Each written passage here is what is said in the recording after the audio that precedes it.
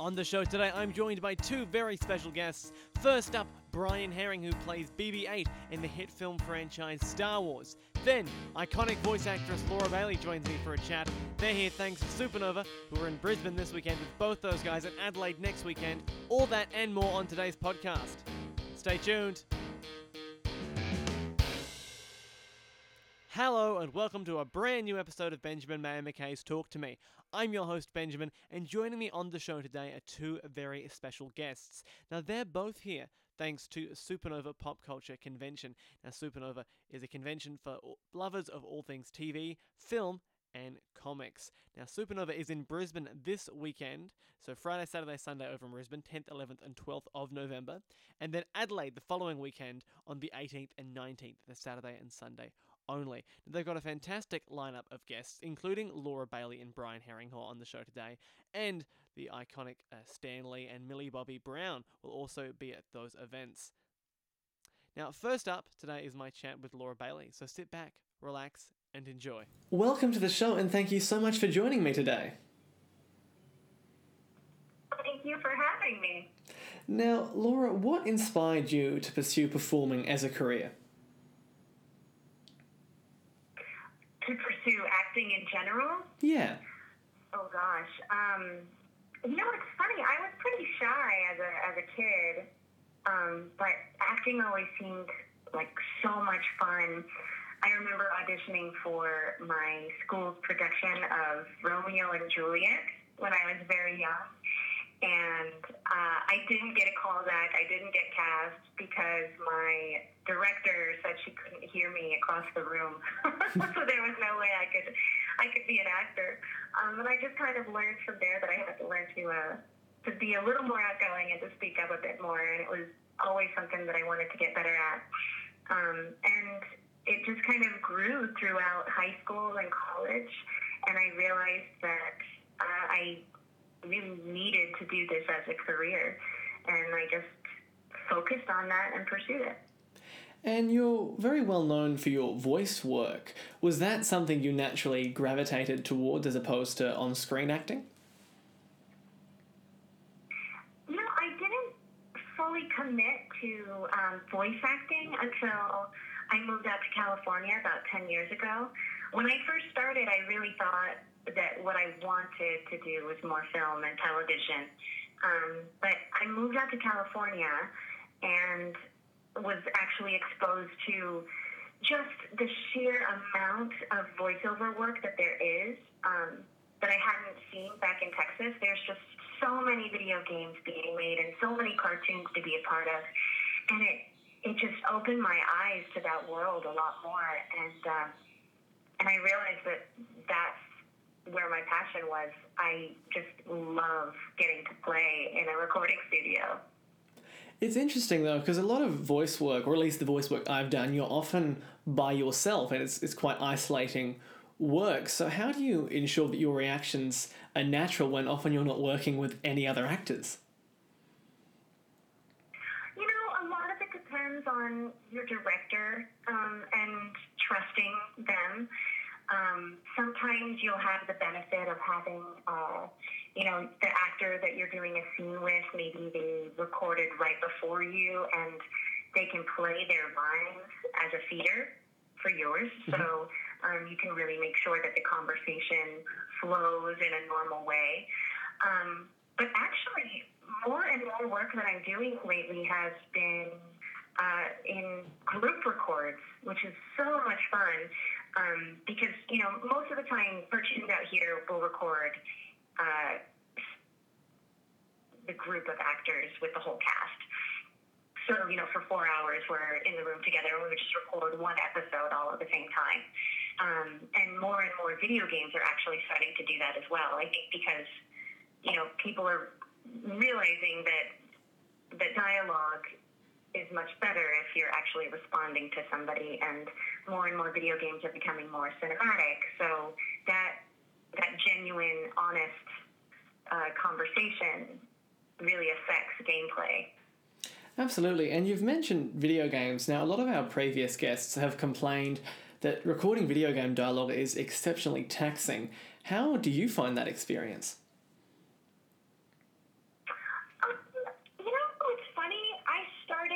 anime, the very first project I ever recorded on was Dragon Ball Z.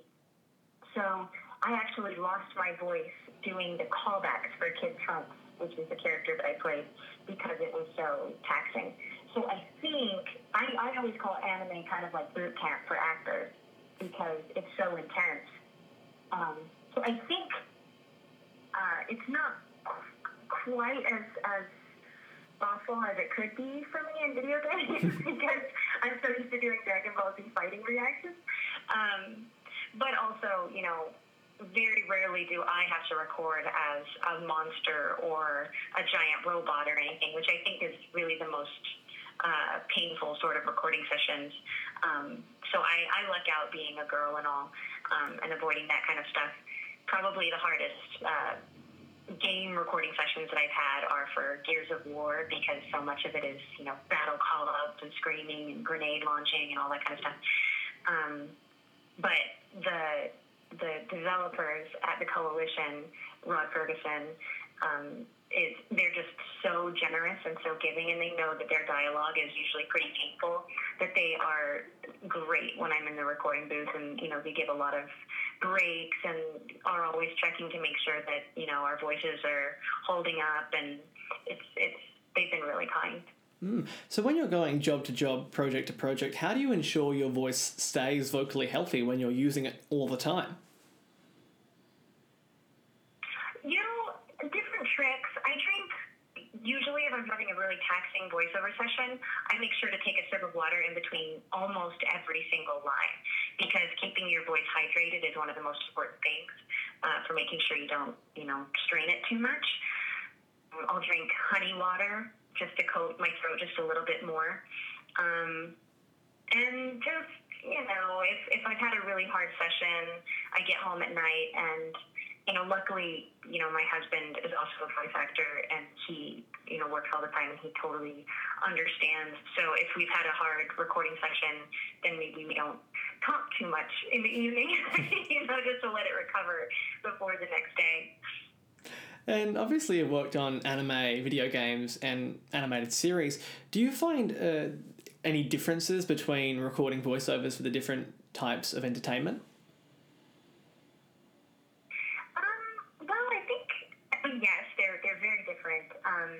Anime is, like you said, that's probably the most isolating recording that you can do, because you have to record alone just because you're matching timing.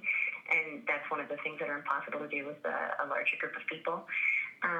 So in those situations, you really are relying on your director. I think in animated series out here, where we're recording in a group, those tend to be pretty fun, wacky sessions, because voice actors in general are crazy people and funny people, and getting a bunch of them in a room together is always just mayhem. So it becomes kind of like a family environment, like a bunch of kids stuck in detention or something, when we're recording as a group, which is always a blast. And video games are moving more and more towards motion capture. So when I'm working on those, I'm usually on a set in our fabulous spandex Velcro outfits. So with those kind of projects, I get to fully embody the character and act out all of the scenes in a way that is similar to theater or cinema. So when you're assigned a character, how do you go about creating and finding a voice for that person? You know, I feel like it kind of comes naturally, depending on the project. You know, if it's anime or something where I can see a visual of what that character looks like right away, then it's super fast to find that voice. It's just seeing their body and their face, it just kind of comes to you naturally. And then with cartoons, there's a little more, you know, playtime trying to find what the voice is going to be and where you end up landing on, because, you know, it's so much of like Cartoon Network shows or Nickelodeon shows, they're just like so wacky that it's almost like nowadays, if you come up with a voice that you're not sure about, that's going to be the one that they end up liking the most, because they like it to not be too polished. Because you're so prolific, with voice acting in particular, do you ever worry about doubling up voices? You know, you've done this voice for a different character before and people are going to recognize it as you as opposed to the character? Not usually, because even if, characters have similar sounds vocally, I feel like every character has their own personality. So even with that same texture or vocal range, the way that they, say their lines are different. And I feel like more and more roles that I'm getting cast in are even closer to my own range, just because so much of video games is going more and more towards, the cinematic leads, and a lot of times they just will cast me based on work I've previously done or something. So, yeah, I tend not to worry too much about that, but I guess if every role sounded the same, then I would start to worry. Luckily, I haven't run into that too much. Now, in addition to all your voice work, you're also involved in a massively popular Dungeons and Dragons series. Where did your love of the game stem from? Well, I've always been a fan of RPGs in general. I always played role-playing games in video games, but I had never done any tabletop gaming before we started this campaign. My friend Liam O'Brien, who's on the show, got a group of us together, of just friends, to play a short game of Dungeons and Dragons, where we would just, one night, that was it. That was all it was supposed to be. And we just had so much fun doing it that we kept getting together and continuing the story and kept going, and then it just took off. Felicia Day over at Geek and Sundry asked if we would come on her Twitch channel and play some Dungeons and Dragons online, and we said yes, and it just kept going. Well, it's certainly taken off, and I think if we were to look back maybe 10 years, Dungeons and Dragons would be a very nerdy thing to do, but it's become almost common practice. It's a lot more popular conventionally now than it ever was before. Why do you think that is? Yeah. I think, geekdom has just become more pop culture at this point, with the rise of all of the comic book movies and superhero franchises. People are embracing that joy and that imagination that they loved so much when they were kids. And suddenly it's normal to want to have fun like that. And I think it's so great that more and more people are playing it. It's so funny, even 5 years ago when we would talk about, tonight we're going to go play our Dungeons and Dragons game, I would get some looks, and people would kind of laugh at us and go, oh, that sounds fun, that sounds weird. And now, I'm like, oh, yeah, Dungeons and Dragons, I'm thinking about getting a game together. It's just people are embracing it. Well, Maybe things like Stranger Things and stuff like that has brought it more and more, popular, mainstream. Yeah, it certainly has. And I mean, speaking of embracing sort of, geekdom in pop culture, you're appearing at Supernova Convention in Adelaide and Brisbane this November. What's enticing to you about coming out and meeting the fans? Well, I came into Australia about, I think it was like 7 years ago. It probably was more than that. So it's been a long time since I've gotten to see any fans out there, and I'm so excited to see, not just say hi to them, but to find out what, they're fans of, because there's so many different projects that I've had, the opportunity to work on.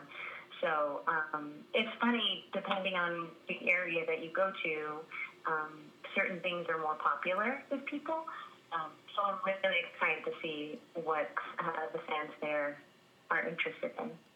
Well, we are certainly looking forward to having you back here in Australia. All the best with the rest of the amazing work that you do, and I'm sure people are going to love meeting you in person in November at Supernova.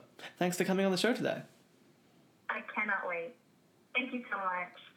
That was my chat with Laura Bailey. Now, here's my interview with Brian Herring. Enjoy! Welcome to the show, and thank you so much for joining me today, Brian. No, thanks for having me. Cheers. Now, what inspired you to work in the entertainment industry?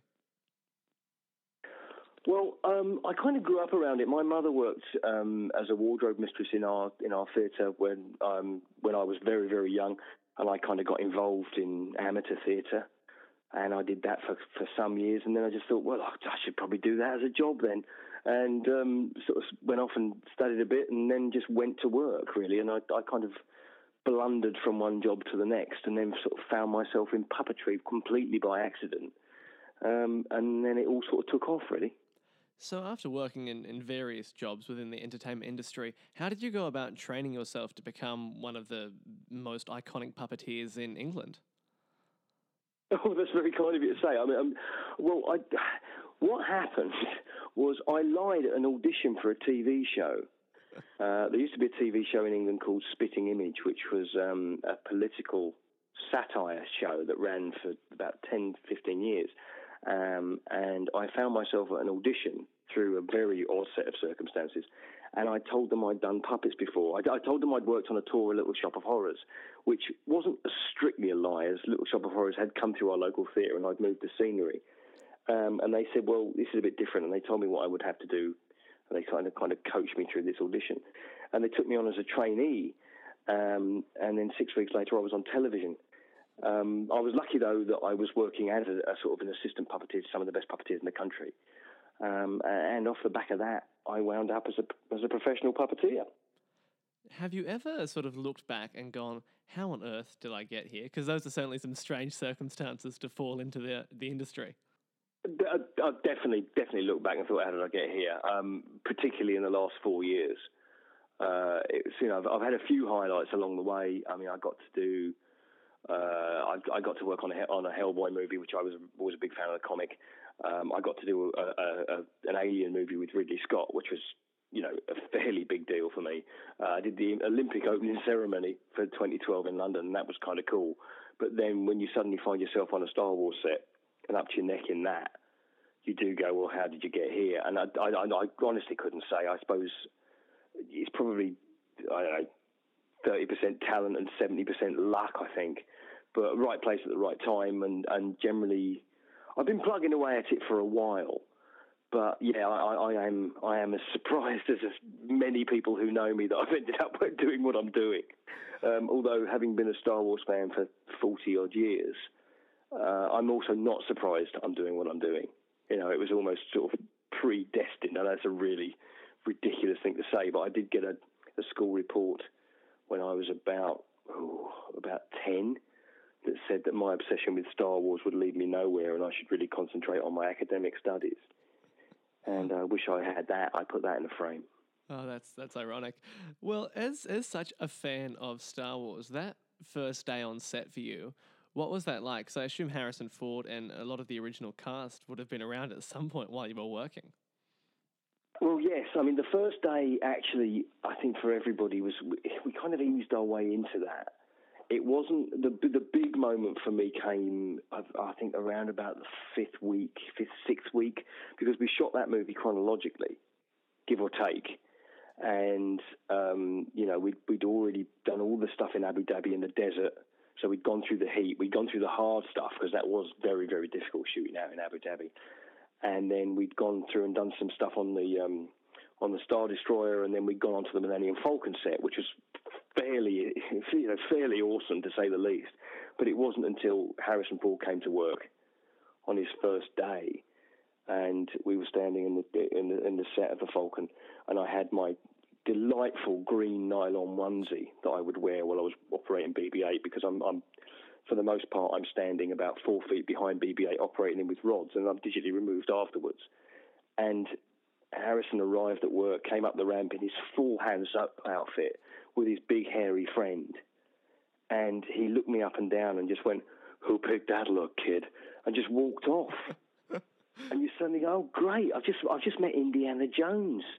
And he's making snide comments about my outfit. But then we got into the bones of the scene. and I suddenly went, oh my God, I'm in Star Wars. Because it was in the Millennium Falcon, and there was Han Solo and Chewbacca, and it was just, it was an amazing moment. It certainly would have been. Now, at what point do you start to get input into the puppet as the person who's performing it? So when did you start working with BB-8? I was on The Force Awakens for 16 months, and I was hired by Neil Scanlon, who Neil won his Oscar for Babe, the film about the sheep pig. And he's the head of the creature shop down there, and we'd worked together on Prometheus. And he'd hired me as the puppetry consultant because we'd got on Prometheus, and I'd come up with a few ways of thinking the way I thought we should do some stuff. And he brought me on board, and I started off doing not BB-8 because BB-8 wasn't actually within our remit at that point. And then it arrived. It came over from special effects to us, I think. And there's a very clever engineer who works with Neil called Josh Lee. And I sort of call him BB-8's dad because he came up with the way he thought we could make it work. And the first version he did was the puppet version, which is the one we used for most of the shots in the movie. But he kind of he built a little sort of 1 foot puppet, 12 inches high, as I said. And I did a couple of little character studies with that. And then that rolled out to become 7 different versions of BB-8. I would kind of say what kind of working positions I wanted to work in, and Neil would say, well, that might work or that might not. So there was a bit of give and take here and there on it. But for the most part, the design guys and the engineers were the people who pretty much did it. And then I take what I get and we make a couple of adjustments occasionally to sort of mainly operational stuff. At one point I did say that the eye, if you ever look at a picture of BB-8, there's an orange strip that runs around the top of his head underneath the silver part of his dome, and the eye cuts across the orange bit. And it didn't used to, but I had the eye moved up by about 1 inch because when standing next to it, I realised it was so small that if I wanted him to look at anybody, I'd have to pull his head back all the time. And if your head's pulled back all the time and you ever need to pull your head back, you can't because you've got nowhere to go. So just by moving his eye up 1 inch, you kind of gave the impression that he looked up at the world. So you could still have full movement on the head and it would make sense within the world it was lived in. That was really the only aesthetic input I had onto the puppet, but it was a lot of it came from a chap in London called Jake Lunt Davis, who did pretty much the whole look of him, along with J.J. Abrams and Neil. They kind of found his face in the panels and all that kind of stuff. But I would get some say little pieces. The behaviour was really myself and Dave Chapman, who's the puppeteer I work with on this. We came up with BB-8's sort of personality and his little vocabulary of movement and how we feel he would react to situations. A lot of it's in the script, but the timing is pretty much mine. Well, that would be fascinating to create that character. And I mean, he's iconic now in the Star Wars universe, and for you as a fan, that'd be amazing. But when it comes to using a puppet over CGI or animatronics, is there a reason? I mean, Star Wars with a budget like it has, why did they choose to use a puppet? Well, for start, I think JJ wanted to make a sequel to Return of the Jedi like it was 1985. So he wanted to go back to maybe a more tactile and real kind of feel than maybe the prequels had. And he really wanted to get back to the things that he'd responded to as a kid, which was that kind of dirty, lived-in universe, and knowing things were there on the day. So he wanted to go with that. Now, what BB-8 is a triumph of every tool in the box, because there's physical puppetry, there's animatronic puppetry, because even the animatronic ones, I performed a whole bunch of that stuff as well, along with Dave Chapman and Matt Denton as well. We all get stuck into that stuff. And then there's a digital version of it as well. I mean, there are shots in The Force Awakens where BB-8 is solely digital. And there was one of them I couldn't tell if it was me or not, and it turned out to be digital.